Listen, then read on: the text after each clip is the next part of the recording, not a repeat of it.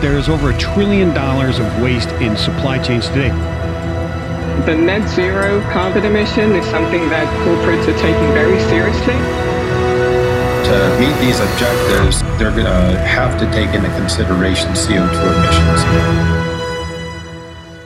Hey, and welcome. This is Net Zero Carbon, the show at FreightWaves where we focus on decarbonization and we attempt to enlighten and sometimes entertain our listeners, always focusing on sustainable supply chains.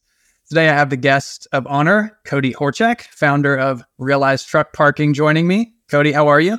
I'm doing well, Tyler. Pleasure to be here, and thanks for the invite. I'm really excited to have you on, one, because you're another Nashvilleian, which is always fun to talk about, so we could probably fill this whole time just talking Nashville things, but we won't bore listeners there. Let's start with your backstory. Who are you?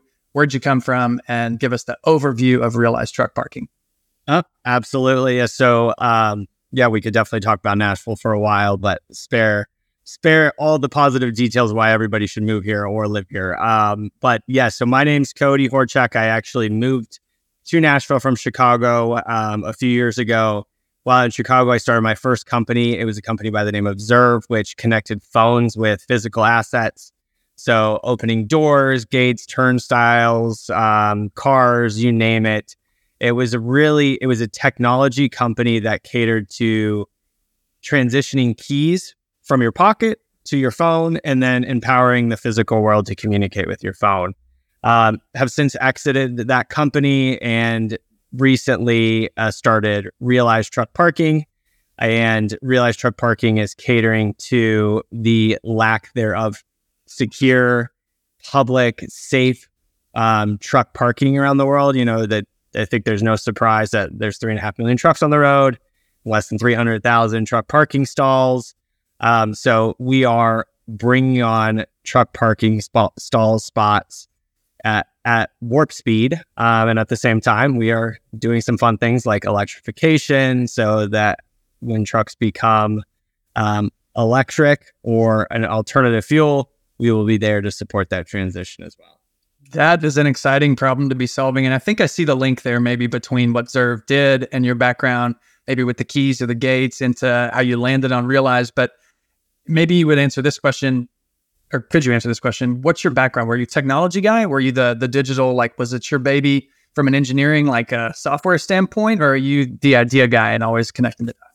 My background's finance. So out of college, I was in banking for a few years, and I've always been an ideas guy. So I see a problem, I like to think of ways to solve the problem. And if the idea to solve the problem was good enough, I turned it into a company, and that was my first one. And that was all around the inefficiencies of sharing keys and badges and fobs and all that fun stuff.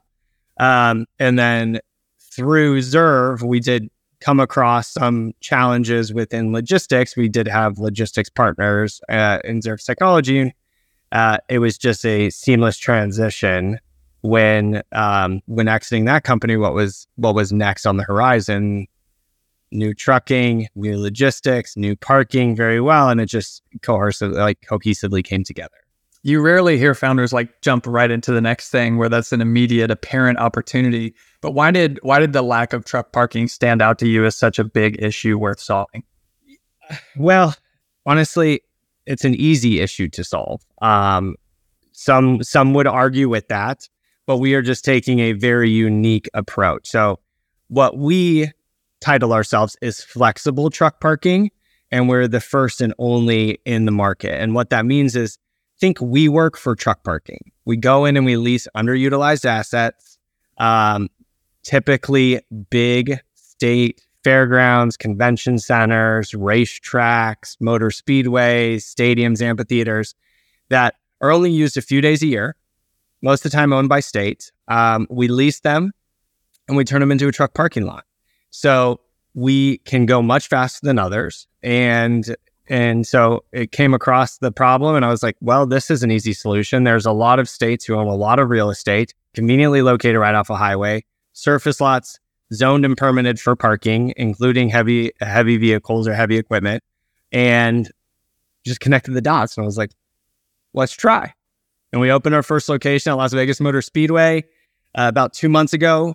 are just crushing it with occupancy. Our biggest amenity is security. We have 24/7 security on site, so drivers love that. We also cater to a higher standard where a driver comes in, we say, thank you so much. It's a pleasure seeing you today. Can we get you a water? Can we get you a Powerade? Have a free shower? Use the luxury restrooms. And even better, if you want to leave your truck and cargo here, we're going to treat it as if it's our own. We're going to have eyes on it the whole time. We're going to make sure nobody messes with it. Go enjoy the life of the city, whether that's restaurants, movies, hospitality, you name it. And so drivers really, really like that. And we're excited that we're creating a new standard for truck parking, and we can open up facilities way faster. We open Las Vegas Motor Speedway in 24 hours. And in the next 60 days, we're going to have another 13 locations across numerous states: Tennessee, Georgia, Kentucky, North Carolina, Texas, California, New Hampshire. There's a few others, but it's hard to but so we're going to have those all open, and once again, we'll open them in 24 hours, and we hope to have 75 lots in total between now and December 31st. So, man, that's exciting growth. And you're front running so many questions that I have here, because we could take this a bunch of different directions. I always end up focusing on emissions and alternative fuels, but the S in ESG is really important here, because we're talking about drivers, and you just laid out a lot about driver experience and why this model would be superior to what drivers typically have to do. And I think our listeners would not be surprised, right? If you're driving down highways, you see trucks parked because there's no parking available. You see drivers sleeping in their cabs, and sometimes they're owner-operators, and they invest in that, and that's their lifestyle they choose, and it can be really comfortable in some of those cabs because they just live life on the road. But I wouldn't say that's the standard for the industry. I would say there's a lot more drivers who are in cabs that are not ideal living quarters, that are really comfortable for them, where they would prefer to be if they had another option. So it's clear that the problem is there. It's clear that it's a unique solution that I want to dig into more, because it sounds like, what's the unlock here? If the space was available and underutilized, and there's an opportunity for drivers to have more premium facilities maybe, or at least safety and kindness and security, and be nearer to activities as opposed to in between cities at a highway truck stop where there's really nowhere to go except the fast food and the restaurant that's on site. It sounds like it solves a lot of those livability issues that drivers might experience. So what's the hardest part of executing that? Is it a technology play? Is that where the Zerv background came in? Or is it having access to get the spaces and tie it all together? No, I think the most difficult part is just we're new. So it's building that brand, that reputation, and then scaling that reputation while maintaining the equivalent standard. So that's probably the most difficult part. Finding locations, simple. We're very connected with all the venue management companies, all the states. We got venues for years to come. And that's part of our commitment between now and 2030 to open 800,000 truck parking spots for parking. So currently there's only 300,000. And how many years did it take to build that? We're going to open 800,000 in the next 7 years. So we're on a sprint, and we have the venues to support that. But back to your question, the hardest part is really when you do something that is so disruptive, aka the social side of what you just mentioned, where drivers are actually treated with respect. Drivers are appreciated. Drivers come in and they know somebody's looking out for them. They're not going to treat them bad. They're not going to try to take advantage of them. They're not going to do those things. Setting that up at one site and then scaling it to 75 and just maintaining that consistent experience, that's the most difficult thing. And that's what we're going to start experiencing. And I'm sure we're going to make mistakes, but at the end of the day, we're nothing without the drivers. The world is nothing without drivers. And we just want to provide a level of customer service, appreciation, and safety that they should have been having for the last few decades. Absolutely. Let's take the standards higher. I love that. Yeah. Do you envision, you mentioned, and I love this mental framework, we work for truck parking. Is this a streamlined app service where they can reserve and go into any available spot? Do they, what's that side of the user experience like from the tech and the kind of consistent branding you're talking about? Great question. So from a tech standpoint, we use other people's technology. So you'll find us on Trucker Path, Truck Map, TomTom, Garmin, Google, Apple, right? So we're listed on all those platforms. And then from a reservation standpoint, we're also on, the Relay Payments, the truck parking clubs of the world as a listing platform. We don't really have any roadmap to developing our own mobile application, right? There's app fatigue. Like, everybody wants you to download an app. We want to support other entrepreneurs, other businesses in the industry as well. Like, that's one thing about logistics. It's so competitive. We want to come in with arms wide open, where it's like, hey, Truck Parking Club, you have a great app.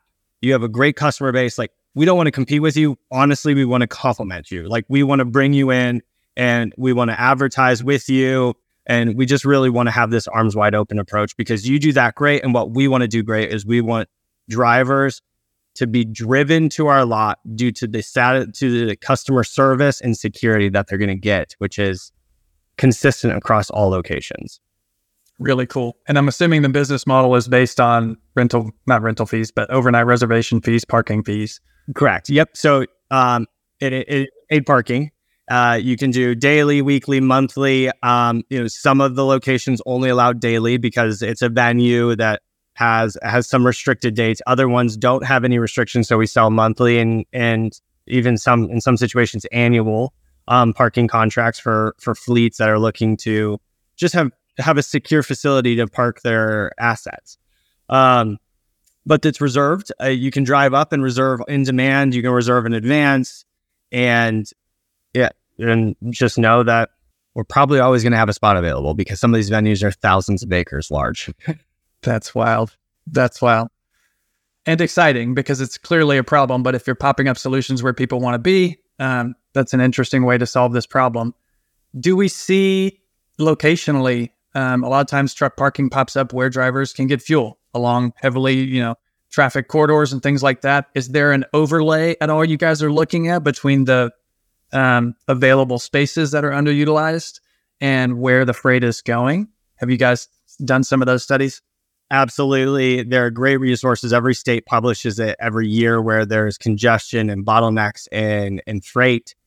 So we overlay that. We overlay it with convenience to fuel, but also convenience to food and other services, movie theaters, like little things. Just nobody wants to park their truck and then have to go miles and miles out of their way to enjoy the social part of life. And so we're really prioritizing proximity to some great amenities as well. Now that narrows the field a little bit, because it has to be off the highway within a few turns, surface lots. So it's not always the perfect matchup, but we're thinking of creative ways and partnering with like Uber and those kinds of companies where, a driver comes in, parks their truck and their trailer, and maybe we can give discounted rates on car services to get them to where they can go just be social and get out. Very, very cool. And again, driver livelihood and enjoyment of their working conditions is another key aspect of that offering. Okay. It is the one thing that really drives me in this business is how drivers are treated. It became very apparent to me early on how businesses treat them, how other drivers on the road treat them, how they treat each other. And it really hurts me, because this world would not be where it is without drivers. Like everything around me, everything around everybody was brought here by somebody. We live in a world now where very little things are built in close proximity to a resident. So it's all brought in and brought over, or brought in by truck. So, that's one thing that just really drives me, is how do we start treating the backbone of this country, which is logistics, like the Ritz-Carltons and the high-end individuals that they are. And it's little things. Our showers are very luxurious and they're free. And if you want to shower for 6 hours in hot water, I don't care. Have at it. make it a personal sauna for all I care. Don't stop. You want to come in. Security guards are always gonna be like, can we get you a Powerade? Can we get you a Dasani water? Can we get you something like beverages? We have aspirations to bring in food as well, not like big gourmet meals, but things like popcorn and little bite-sized snacks, and just something that you just grab and it's complimentary. It's inviting. Have it. Thank you so much for coming here, and those little things contribute to appreciation, higher satisfaction for the job, but also better camaraderie amongst drivers, where they don't feel like they're getting taken advantage of. They don't feel like they're getting ripped off by Realize. They feel like we are going above and beyond, and therefore they're usually nicer to one another as well. It'd be interesting as this grows to see kind of how that sense of community around some of these locations develops, and what I'm sure you guys will publish lots of stories on that once you get it up and running and scaling at the pace you want to. That would be a dream. If Realize truck parking locations could become a micro community where everybody comes in, they come together, and if we could bring in cool amenities as well, like where just people congregate there and they get to know each other and they build relationships and they build additional business opportunities and collaboration. Like that's the dream. That's exciting. Talk to me a little bit about, I know there's a ton of focus on this from the government perspective, right? DOT sees it's an issue. I believe there was a White House announcement recently. Do you care to speak about some of the focus that this issue is getting at a governmental level? Yes. So we've been endorsed at the highest levels of the government, both federally and at the state level. And we've accepted a challenge, and that challenge is adding 800,000 truck parking stalls over the next 7 years, but at the same time, partnering with the government to electrify 200,000 of them. So that is a big challenge. We do acknowledge today that there's not a lot of electric trucks on the road, and that there is a significant amount of concern regarding electric trucks. But our EV chargers that are at locations today are still being used for things like reefer trucks, where they don't need to run their generators to keep them cool. They can plug in, and it saves a tremendous amount of diesel. Also, some trucks have the capacity to plug into a 30 or 50 amp service, similar to an RV, and run their refrigeration unit, or their air conditioning unit, so they don't have to idle their engines. And idling your engines 8 hours a night through Vegas, which is 100 degrees, it consumes a lot of diesel. Yeah. Not great for the environment or the air you breathe either. Yeah, not good for the environment, the air you breathe, and not good for people's checkbooks, right? That's the other thing. It's like, diesel's expensive. Electricity is not that expensive. So not only are you doing good for the environment, you're also doing good for your bottom line. You're making more money. Win-win-win is what we call that. The triple bottom line. This is what everybody's trying to put their eye on.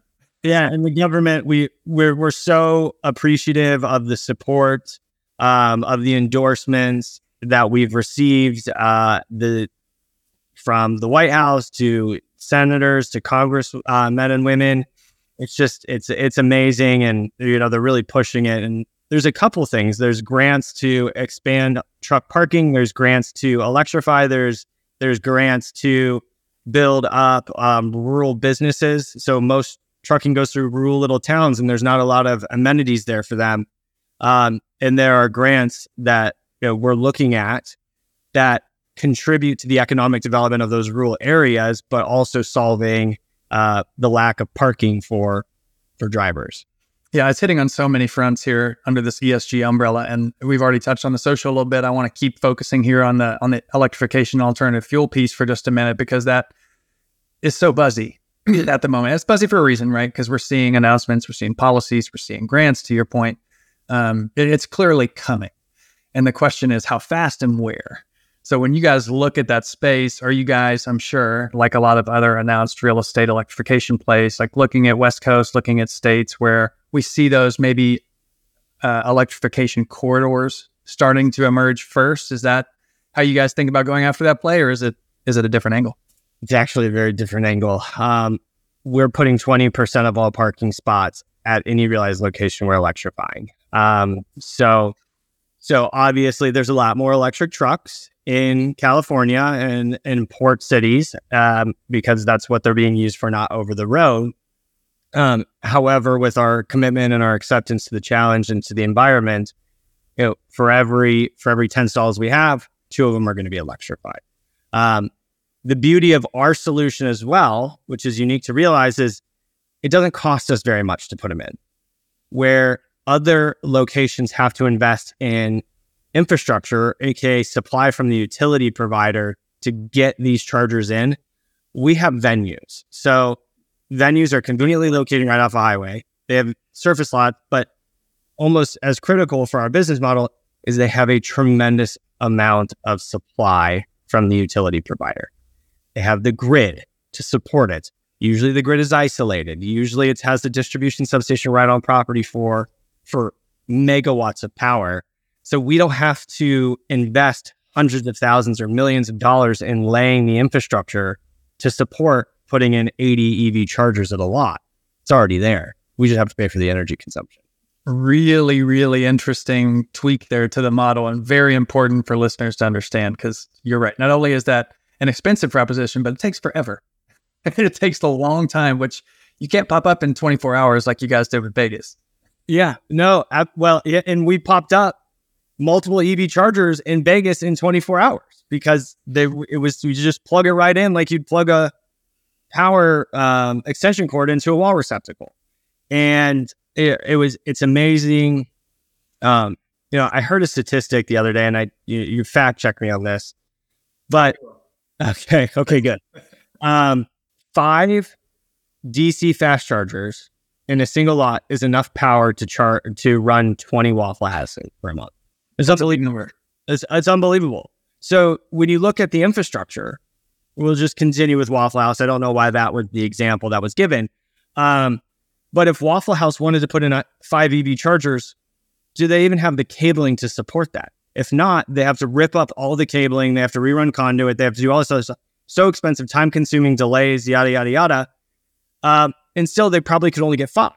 Well, if all trucks went electric, and it all takes 3 to 4 hours to charge them, You need a lot more than 5. you need a lot more than 5. So you need a lot more than 5. And, some of the facilities that we have already identified are already on the roadmap to go live. They have 20 megawatt supply. They have 35 megawatt supply. That is an unbelievable amount of power. That is 100 chargers, fast chargers, sprinkled in with a few level 2 chargers, and you're still not even flinching. So granted, we need the utility providers to catch up to be able to pull that much from the grid. But they're solving that in really, really unique ways. And we're solving the distribution of EV chargers. So by the time the market catches up, there's going to be no concern of where you need to stop to charge your truck. That's so exciting. This is a great solution to multiple problems, tying them all together, and hopefully a nice, pretty bow here. I appreciate we're coming up on time, and I always ask my favorite question at the end of every episode, so I want to make sure we get to it. But Cody, when you get up and you start focusing on this problem and popping up 75 stations by the end of the year, why does it matter that sustainability is core to what you guys do? What's your personal motivation for tackling this problem? It would be the social aspect. It would be the sense of community. It would be showing that respect to the backbone of America. You go in and you see people in the armed forces, and you go up to them and you say thank you for their service. That should be an equivalent to drivers, to truck drivers and people in logistics. Thank you for doing this job that takes you away from your family, that puts you on the road. It's lonely, it's long. Sometimes the pay is good, sometimes the pay is not so good, but just thank you. And if I can just pass that on, hopefully they can pass that on in the community, and all of a sudden we build this network of prestige around being a truck driver, because right now there's that prestige is missing. And realistically, it should probably be one of the most prestigious jobs in the US because it's the most critical. That's a really encouraging answer. And I think certainly a worthy and noble cause, especially considering the population of professional drivers is typically one of the most common jobs at a state level. That it's not a small population of people we're talking about serving here. So I certainly appreciate and admire that aim that you have personally and for the company. And I really, really look forward to seeing how Realized Truck Parking grows, and would love to have you back on towards the end of the year once we've got some more stations up, get some more feedback live from the road, and hear how the drivers are enjoying it. Love that. And, my only ask to your audience is give us ideas too. Like, our best idea engine right now is from the drivers. They come in and are like, hey, you should look at this. The whole Uber idea came from somebody who was like, hey, if we park in your lot, it would be cool if we could have like Turo cars lined up, because we can't drive our truck into Las Vegas. So maybe we rent a car for 2 hours and we take it down to the strip, or we take it out to go hiking or whatever the case may be. These are ideas. Like, we love this. We're building a community. We're not like, there's a business aspect to it, but more importantly, there's a community aspect. So, great points. How can we point listeners to reach out and provide that feedback? What's the best way for them to get in touch with you or Realized Truck Parking? Definitely our website. So our website is werealize.io, and that's werealize.io. So that's kind of the parent website. You can find specific sites on there, or if you're in market, you can just Google Realized Truck Parking, and then the closest one in proximity to you will come up. But ideas, please, any and all. We will definitely link to all that in the show notes as well, and make sure people can find you and submit some of those questions. Cody, thanks for taking the time to talk to me and the listeners. Admire and encourage what you're doing, and can't wait to talk again. Thank you, Tyler, for having me, and really excited for this journey that we can build together here. Cheers. Take care. There is over $1 trillion of waste in supply chains today. The net zero carbon emission is something that corporates are taking very seriously. To meet these objectives, they're going to have to take into consideration CO2 emissions.